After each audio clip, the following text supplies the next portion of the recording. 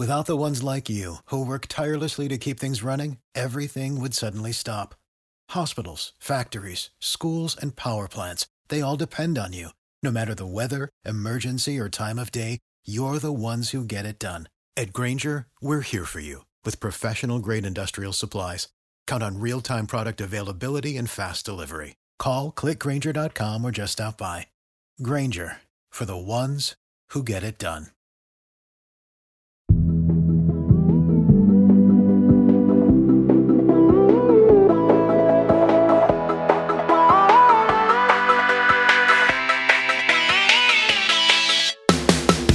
Hi, I'm Rachel Hampton, and you're listening to ICYMI. In case you missed it, Slate's podcast about internet culture. And today I have a super special treat for y'all. For those of you who have been listening to the show since its very beginning, thank you, besties. I love you. But you'll also know that in our now 2-year-long history, we've only actually done one live show, and it was at 2022 South by Southwest. There were some things happening that prevented live shows that you might remember. We don't have to discuss them. But South by Southwest was a great experience, and we've been wanting to repeat it ever since. And recently, we were given the chance. Last week, I flew all the way to Denmark for the first time in my life for CPH Docs, or the Copenhagen International Film Festival. I was there to eat food, see some beautiful canals, and take the stage for a conversation with Lucia Odom, the host of Pop to Lego, a Danish podcast about pop culture. As soon as I met Lucia, I felt like I'd met a soul sister. It's the feeling I feel like a lot of y'all have when you meet your internet friends in real life.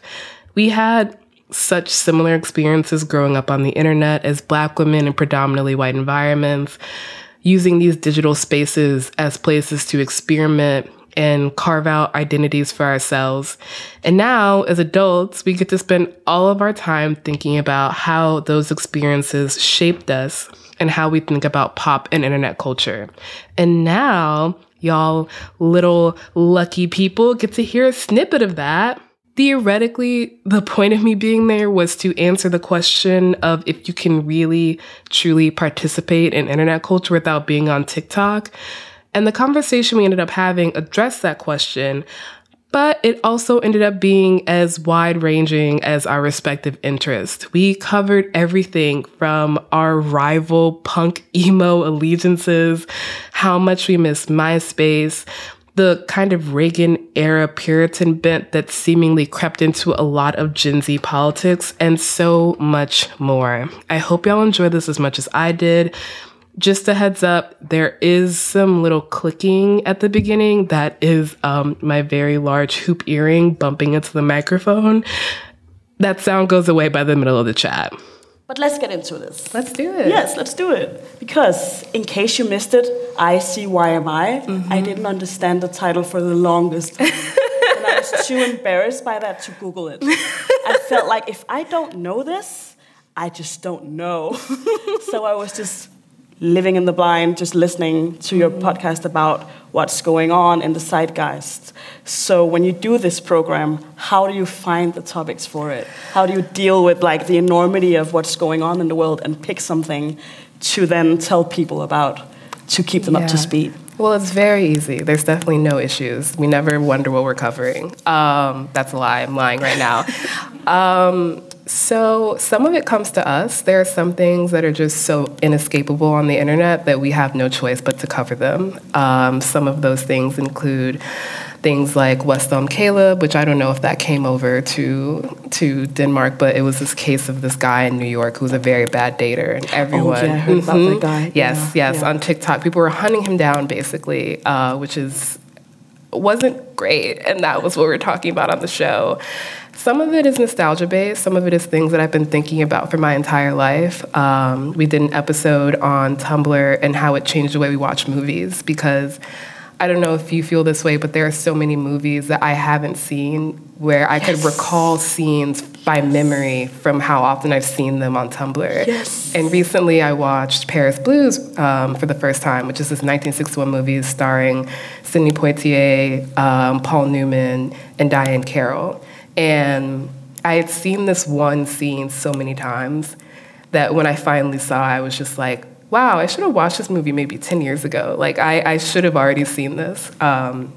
So we did an episode on that. So it kind of just depends on the week, what's going on, what I'm thinking about, what my producers are thinking about, what feels inescapable, what feels like people aren't noticing enough, and kind of trying to tie it all back to the larger context. I think a lot of people think things on the internet are new, and more often than not, they're tied back to something that we've already seen before. Okay. So you say a lot of things on the internet is not new, which also indicates that we've all been online for some time now. Yeah. And some of us have like been adolescent, like we've been young online, we've been like trying to find ourselves identity-wise online. So how did you like grow up online? How old were you when you entered into the online sphere? I was pretty young. I would say I can't really remember a time I wasn't on the internet. My mom was doing a PhD program when I was growing up, and so I would help her grade papers sometimes, or I would help her do data entries. So I was often using like Microsoft Excel, and that would mean that I would get online and do like fuck around instead of helping her. Me and my older brother would sit and go to a website that was literally just called stupid.com, because that's what you do when you're 8 and you have access to a computer. So my entire life feels shaped by the internet, but I would say my first real memories of internet culture began when I was on MySpace and Tumblr, and that was around, I would say 13 to 15, so about 2007, 2010-ish era. Yeah, and what kind of interaction with social media did you have at that time? What kind of landscape do you think you were like a part of at that time? So primarily fandom is the way that I interacted with the internet. I think I am a person who just interacts with things through like kind of incoherent love. When I love something, I want to know everything about it. I want to look at the gift sets and see these like minute interactions. I want to know what the actor was thinking when he was filming that scene. I want to see what other people are thinking about this. I just want to, you know, that feeling when you're just you were 13 and you were listening to like Beyonce and just like screaming with your friends. Like I want that feeling, but online. And so that was most of the reason I would go online, was to look at the things I was interested in at the time, which were shows like Supernatural, which is kind of embarrassing, One Direction, which is also really embarrassing. I'm just embarrassing myself right now. But all these things that I loved as an adolescent and just really wanted to know everything I possibly could about them.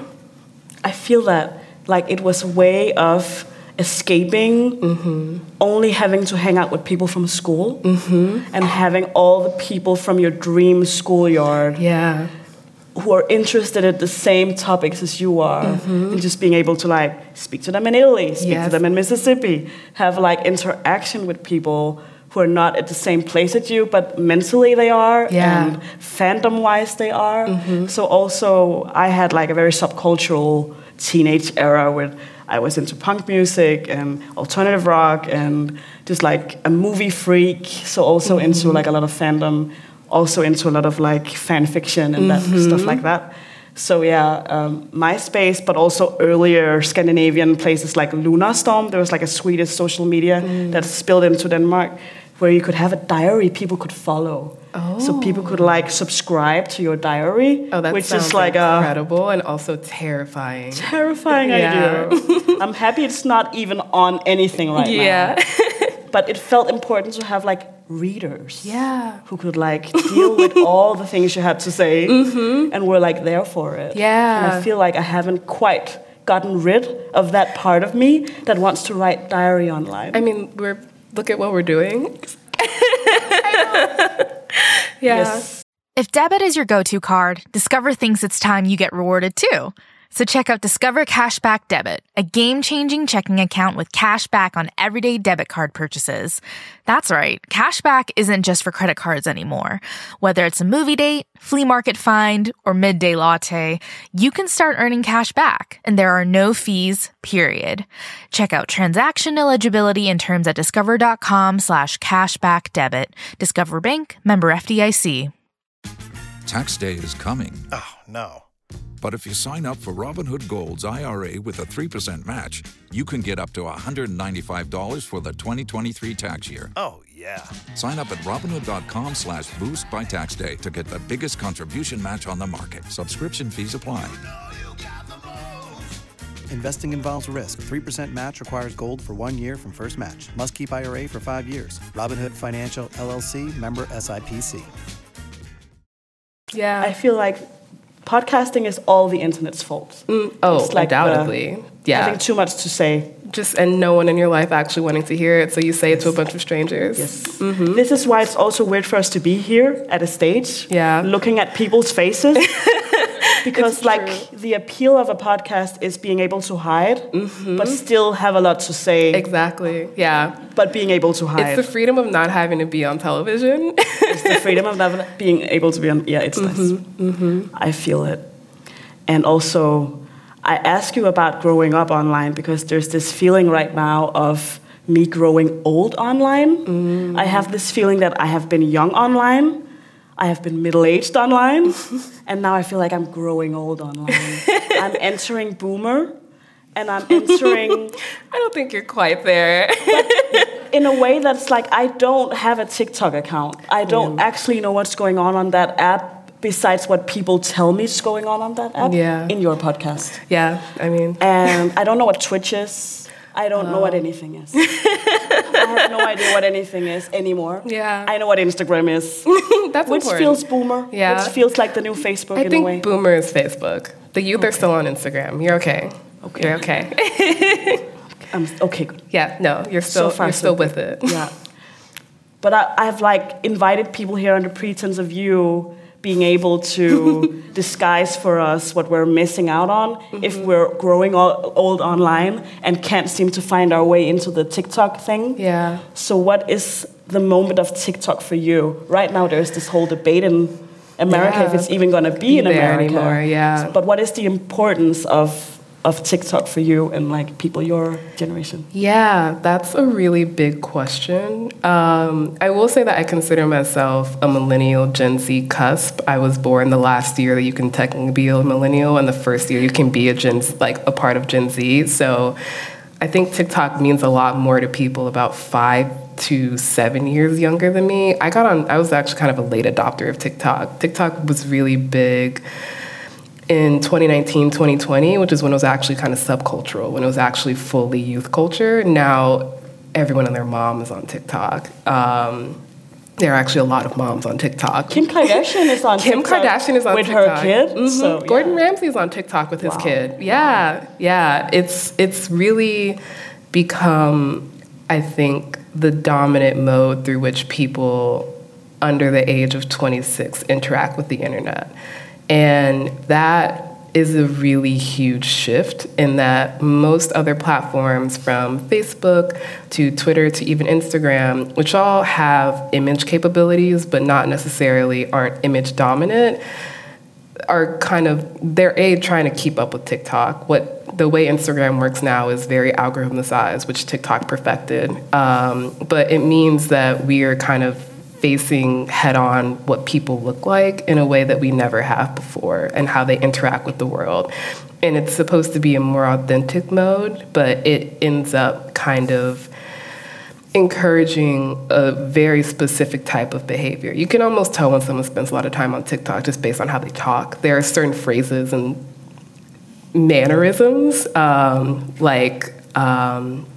I'm trying to think of one right now that isn't completely embarrassing. If you've listened to the SZA song with Doja Cat, there's a sound in the middle of it. And if you're on TikTok, you go like this, which you put your hand out like this at the specific moment. And if you see someone do that during that SZA song, you know that they spend a lot of time on TikTok.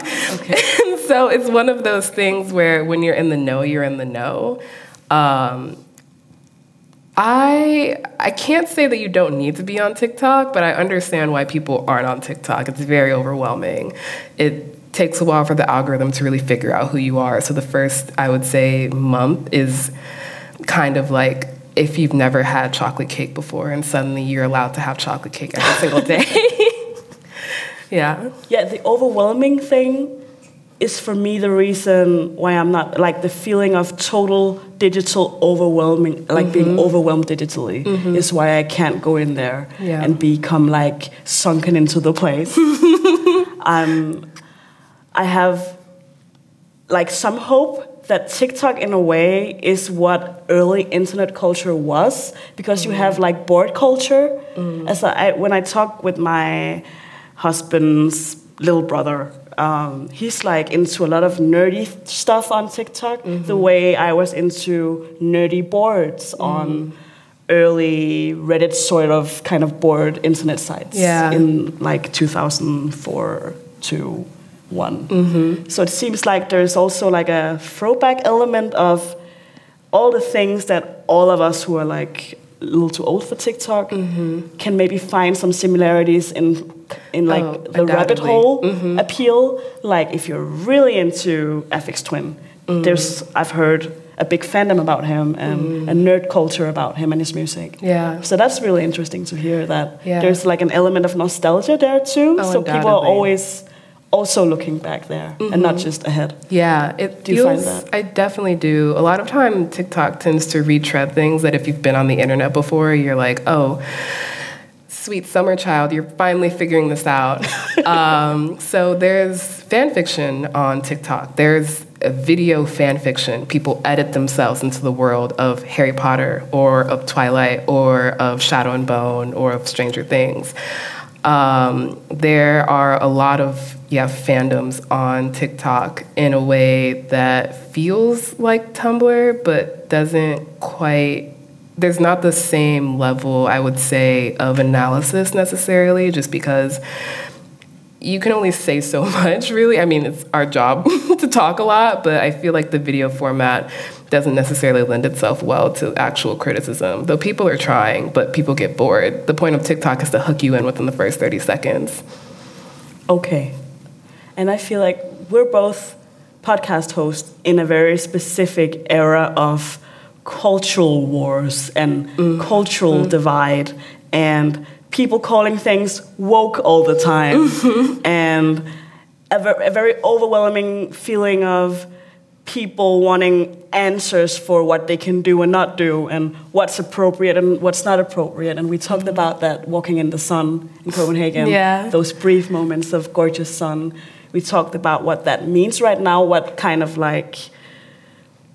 So I was wondering about TikTok, and does that vibe spill into that too? Like the cultural divide right now, how does that affect the young generation there? How do they respond to this time we're in with like a feeling of arguments that will never end? Yeah. How is that affecting that social media, do you think?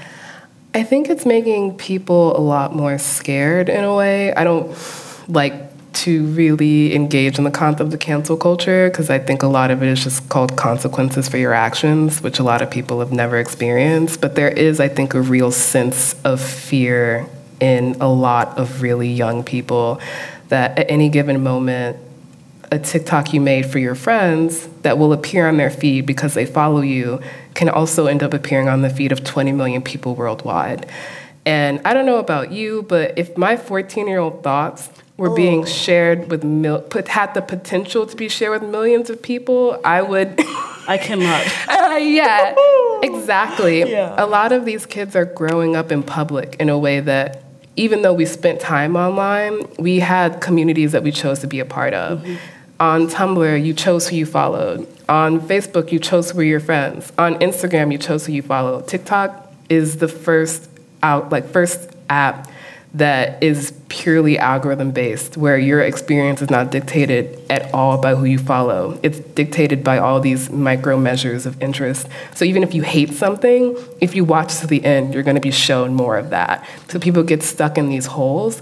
And what that means is that oftentimes things that have the most engagement because they're being hated on, which means that you can have a video go viral for all the worst reasons. And I think that really affects how a lot of people grow up, and that they're trying to have the safest opinion possible.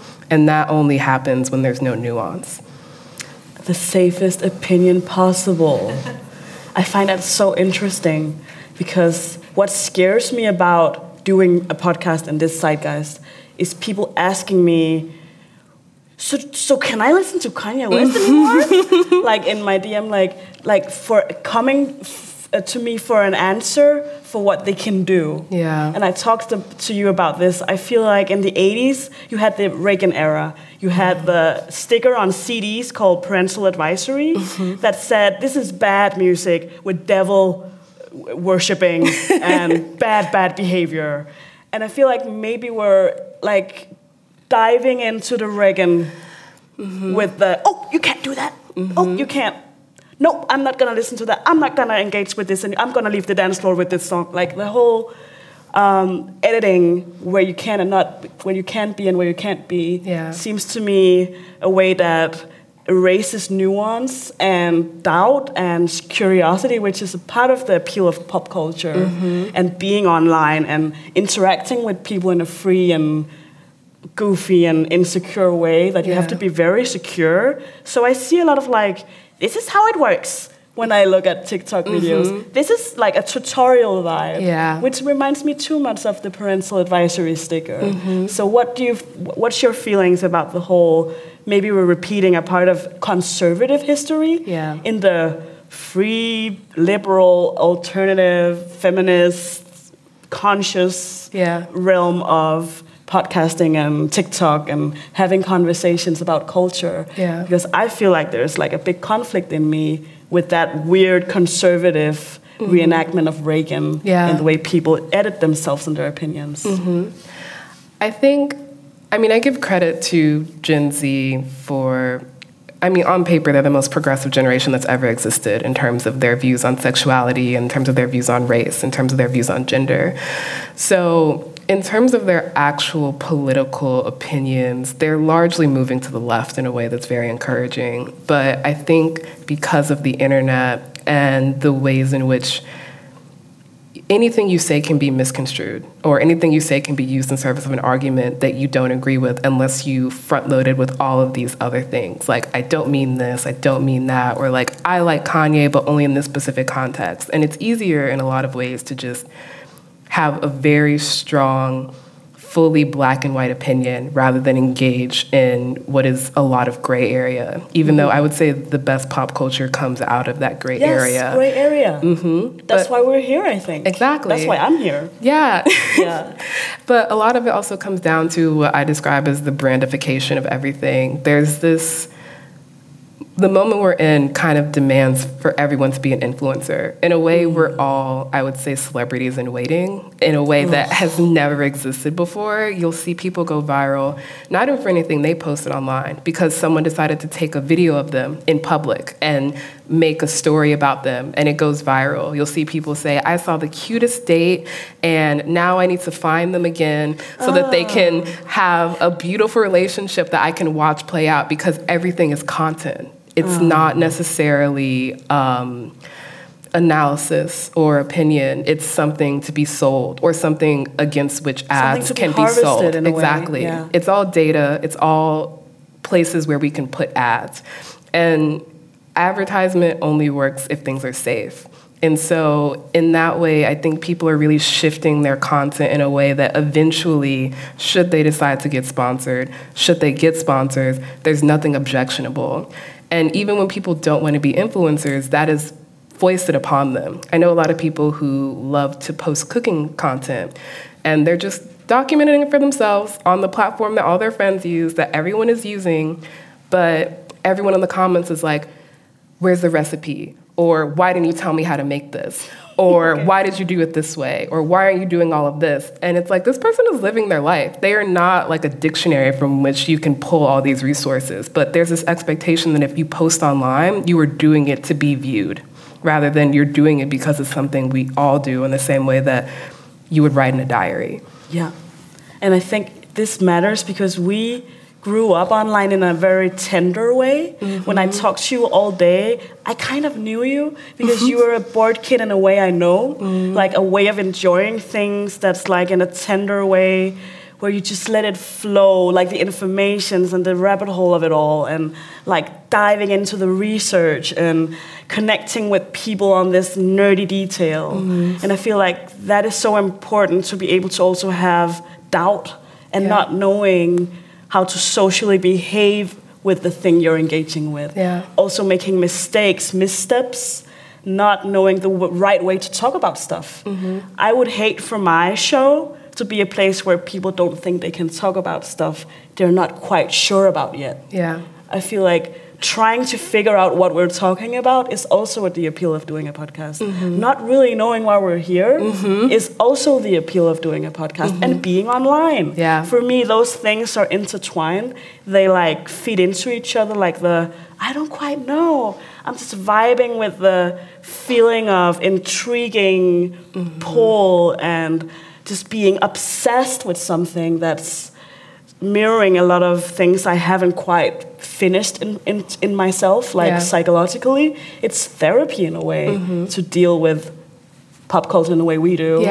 But it becomes sometimes for other people a manual of what's the thing, what's the thing, what's the thing that's going on that's right or wrong. And I feel like I have to slowly humanize it and actually go counter-journalist and not be... And really make sure that people understand it's subjectivity that's my angle and not objectivity that's my angle.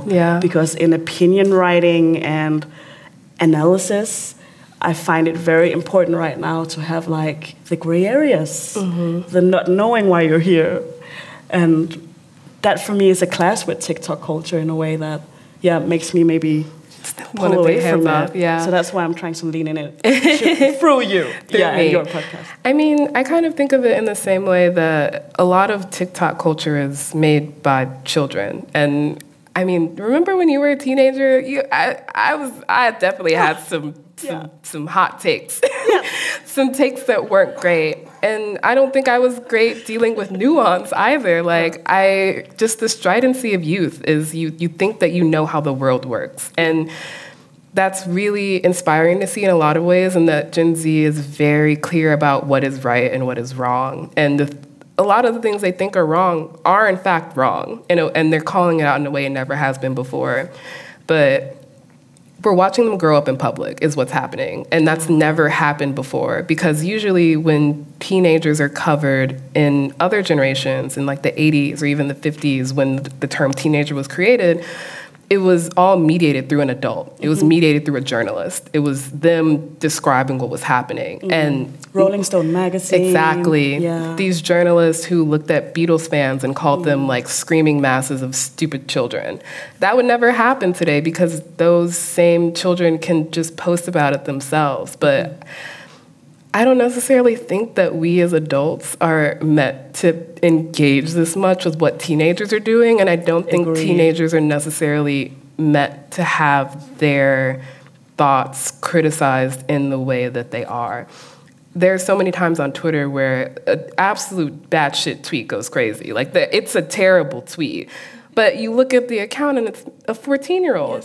And there's no it's so easy not to argue with children online. And yet just don't do it. Don't argue with kids. So many people Step do away it. From the exactly. And it's because the internet flattens. Everyone thinks that you're on the same level, but you're not. And it really behooves people to step back and think about who you're arguing with and if it's worth it. Interesting. That was good for me to hear.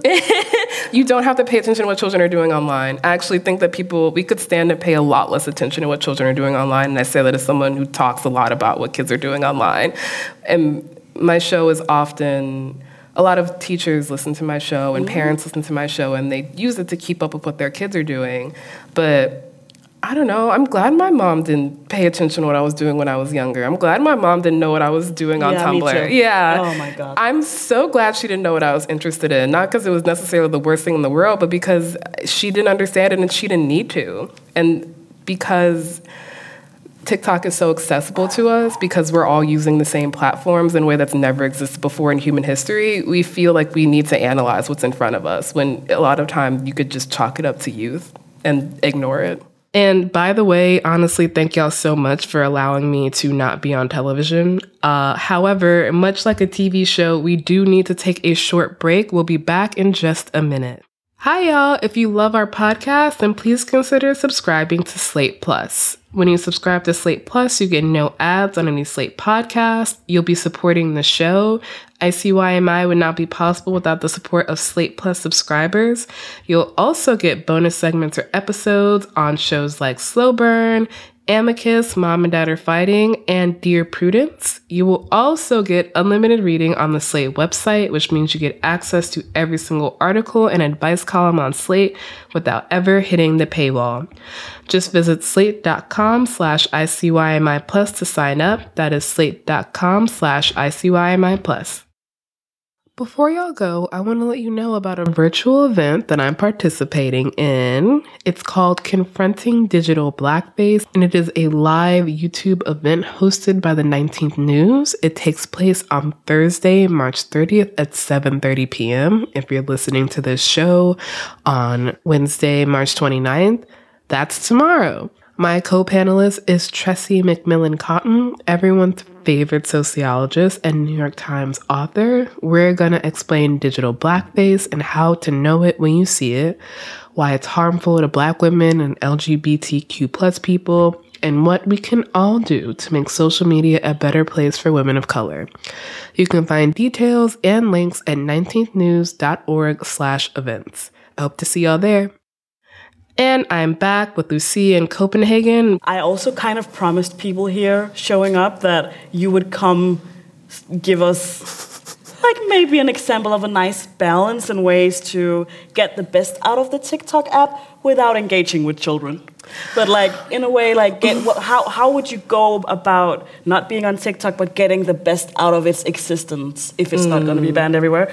Like how do you what's your best recommendation for engaging with TikTok without engaging too much with TikTok as like the oldsters online, or maybe just young people who don't want to deal with it? Yeah, I don't know if it's possible. I'm going to be completely honest. I think so much of TikTok exists on other platforms. If you're on Twitter or on Instagram, you see a lot of TikToks regardless because Instagram Reels are just TikTok, and then people post them all over Twitter. They're even on Tumblr at this point. So you will see TikToks, and you'll see the ones that are kind of the most curated version of it, but a lot of TikTok also exists within the platform. The comment section on TikTok is maybe one of the most important things about the app, and you don't get that unless you're on the app.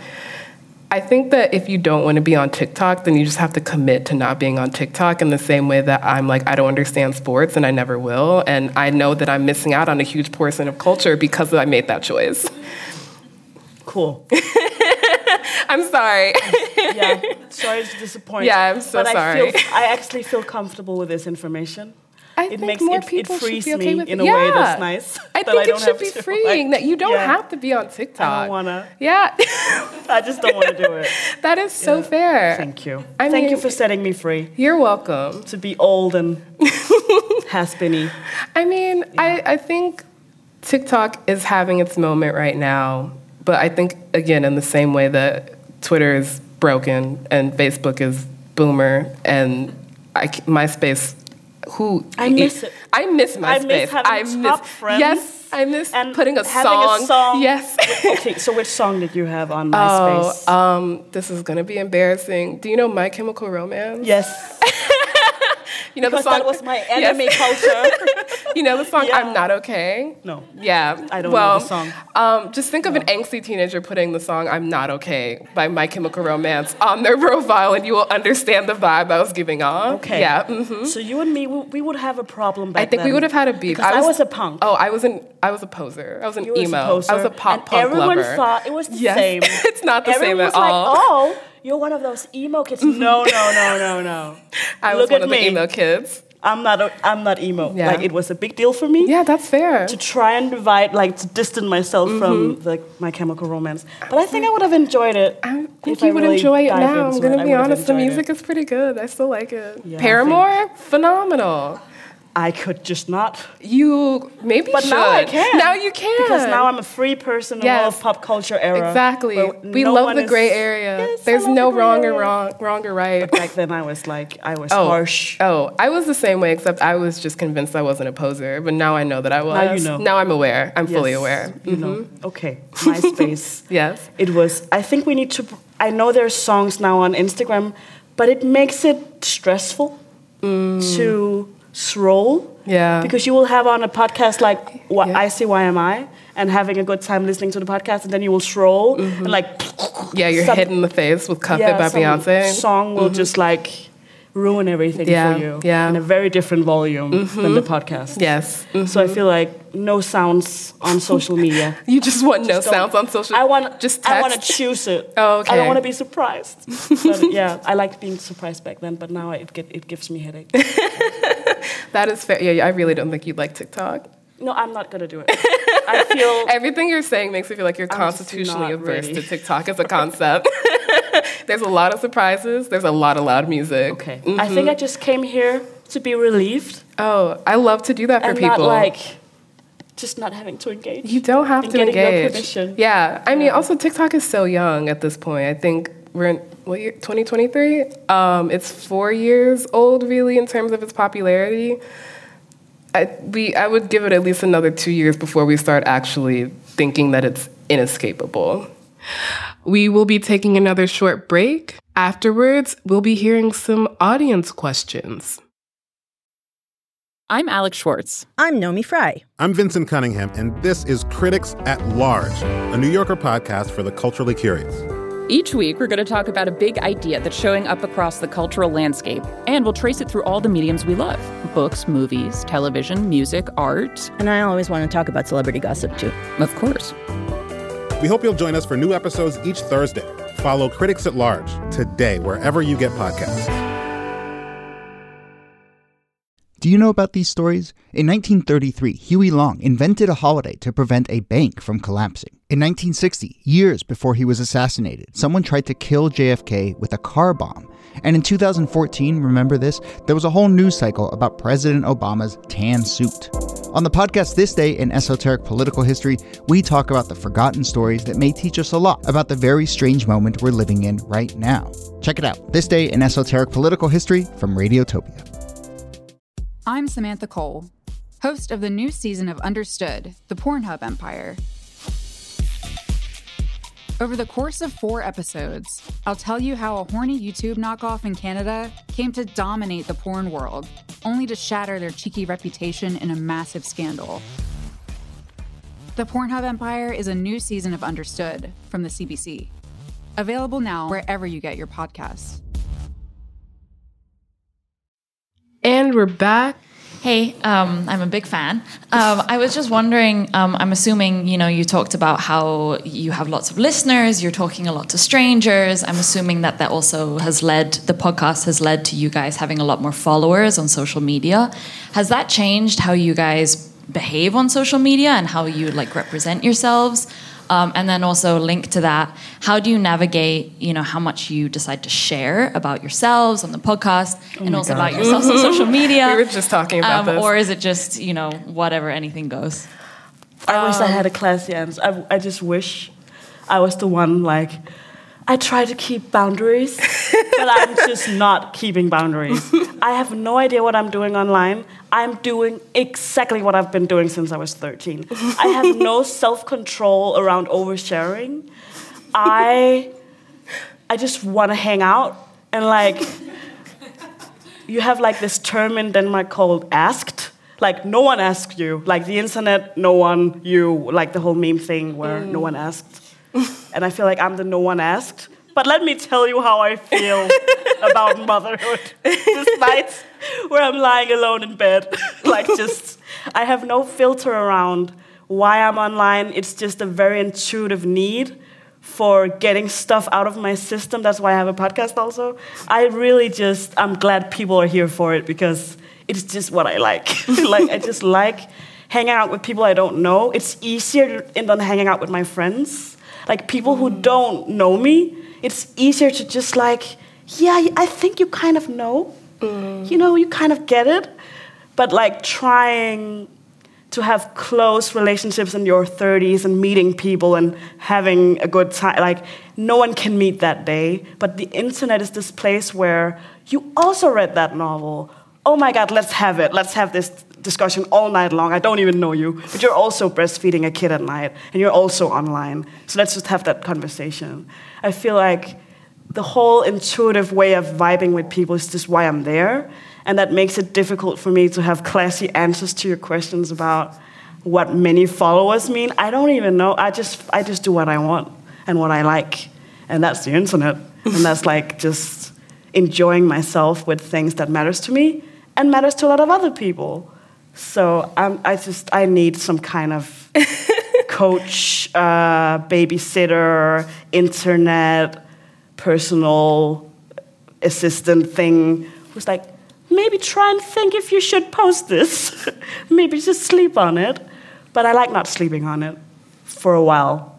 And let's see where it goes, the whole open World Wide Web. Yeah. I think you said it, we're living in like the first realm. Oh, yeah. We're living in the time where in 30 years we're going to be terrified how we were online.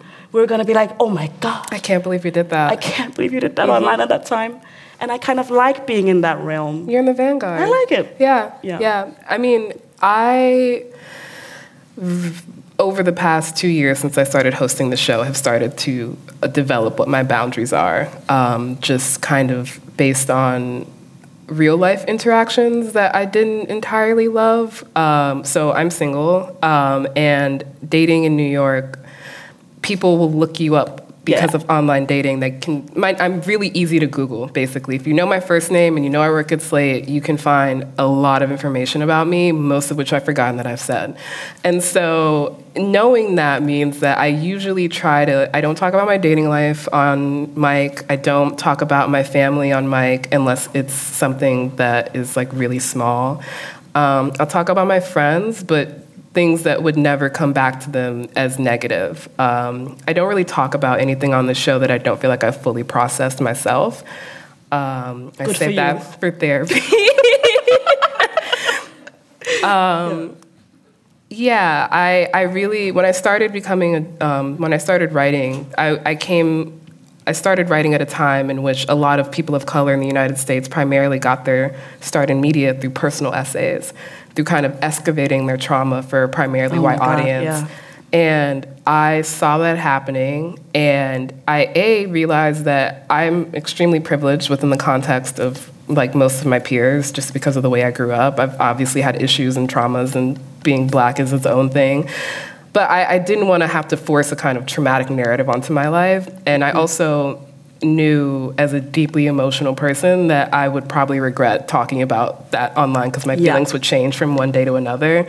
So starting off my career thinking I'm not doing personal essays, I'm not talking about this, meant that when I started the show, it was a lot easier for me to say, okay, I'm not going to talk about this. But that's the show. On social media, I found I actually tweet a lot less now that I'm on the show, just because all my thoughts I've already said to people. And so I'm kind of just like, it's nice in that I get feedback from people who usually want to listen to me, versus on Twitter, your tweet finds its way to other corners of the internet where people are just like, you're stupid. And I'm like, I am, but some people love that. Yeah, some people love that about me. Some people love that. Some people think that's adorable, and that's all I really need. Yeah. And so I usually say what I need to say on the show, or I'll save it for a group chat. On Instagram, I'm a little less careful, I guess. Like, my stories are usually as chaotic as I want them to be. I have like a whole, if you follow me on Instagram, which you can because it's public, because I'm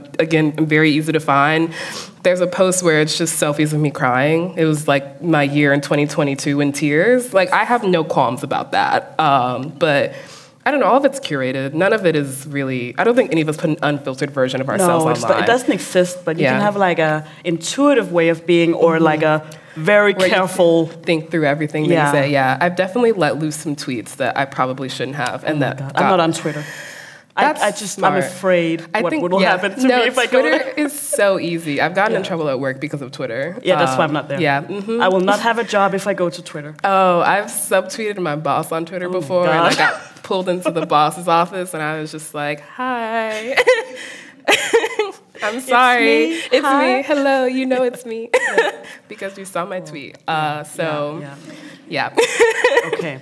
This is also like a good thing for me to hear. I'm not going to TikTok. I'm not going to Twitter. I'm going to stay carefree on Instagram. Yes. I think you have the perfect websites for you. Yeah, I think that Twitter and TikTok, I think, encourage some of our worst instincts in a way. So I think that's a good choice to make. You have been my digital therapist for this hour, Rachel. I love that. Rachel Hampton, thank you for that. Thank you, coming here to Copenhagen in this very, very non-loyal weather and talking to us about the weather of the internet culture. The changing. I'm not going to use this analogy anymore now. No, I love it. Stop. I'm a Pisces. I love this. Thank you. Thank you. It's been great.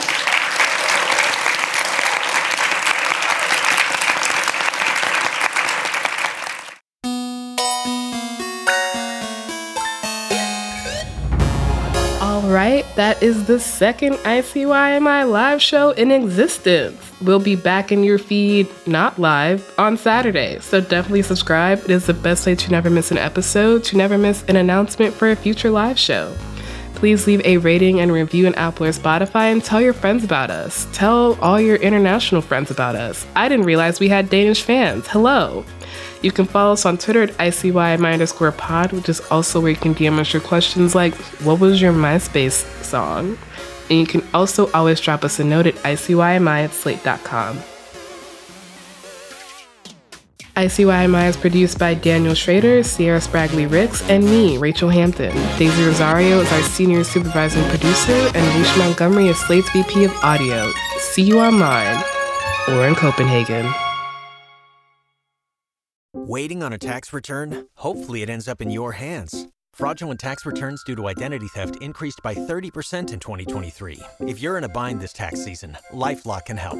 Our U.S.-based restoration specialists are experts dedicated to helping solve your identity theft issues. And all LifeLock plans are backed by the $1 Million Protection Package. So we'll reimburse you up to the limits of your plan if you lose money due to identity theft. Help protect your information this tax season with LifeLock. Save up to 25% your first year at LifeLock.com/aware.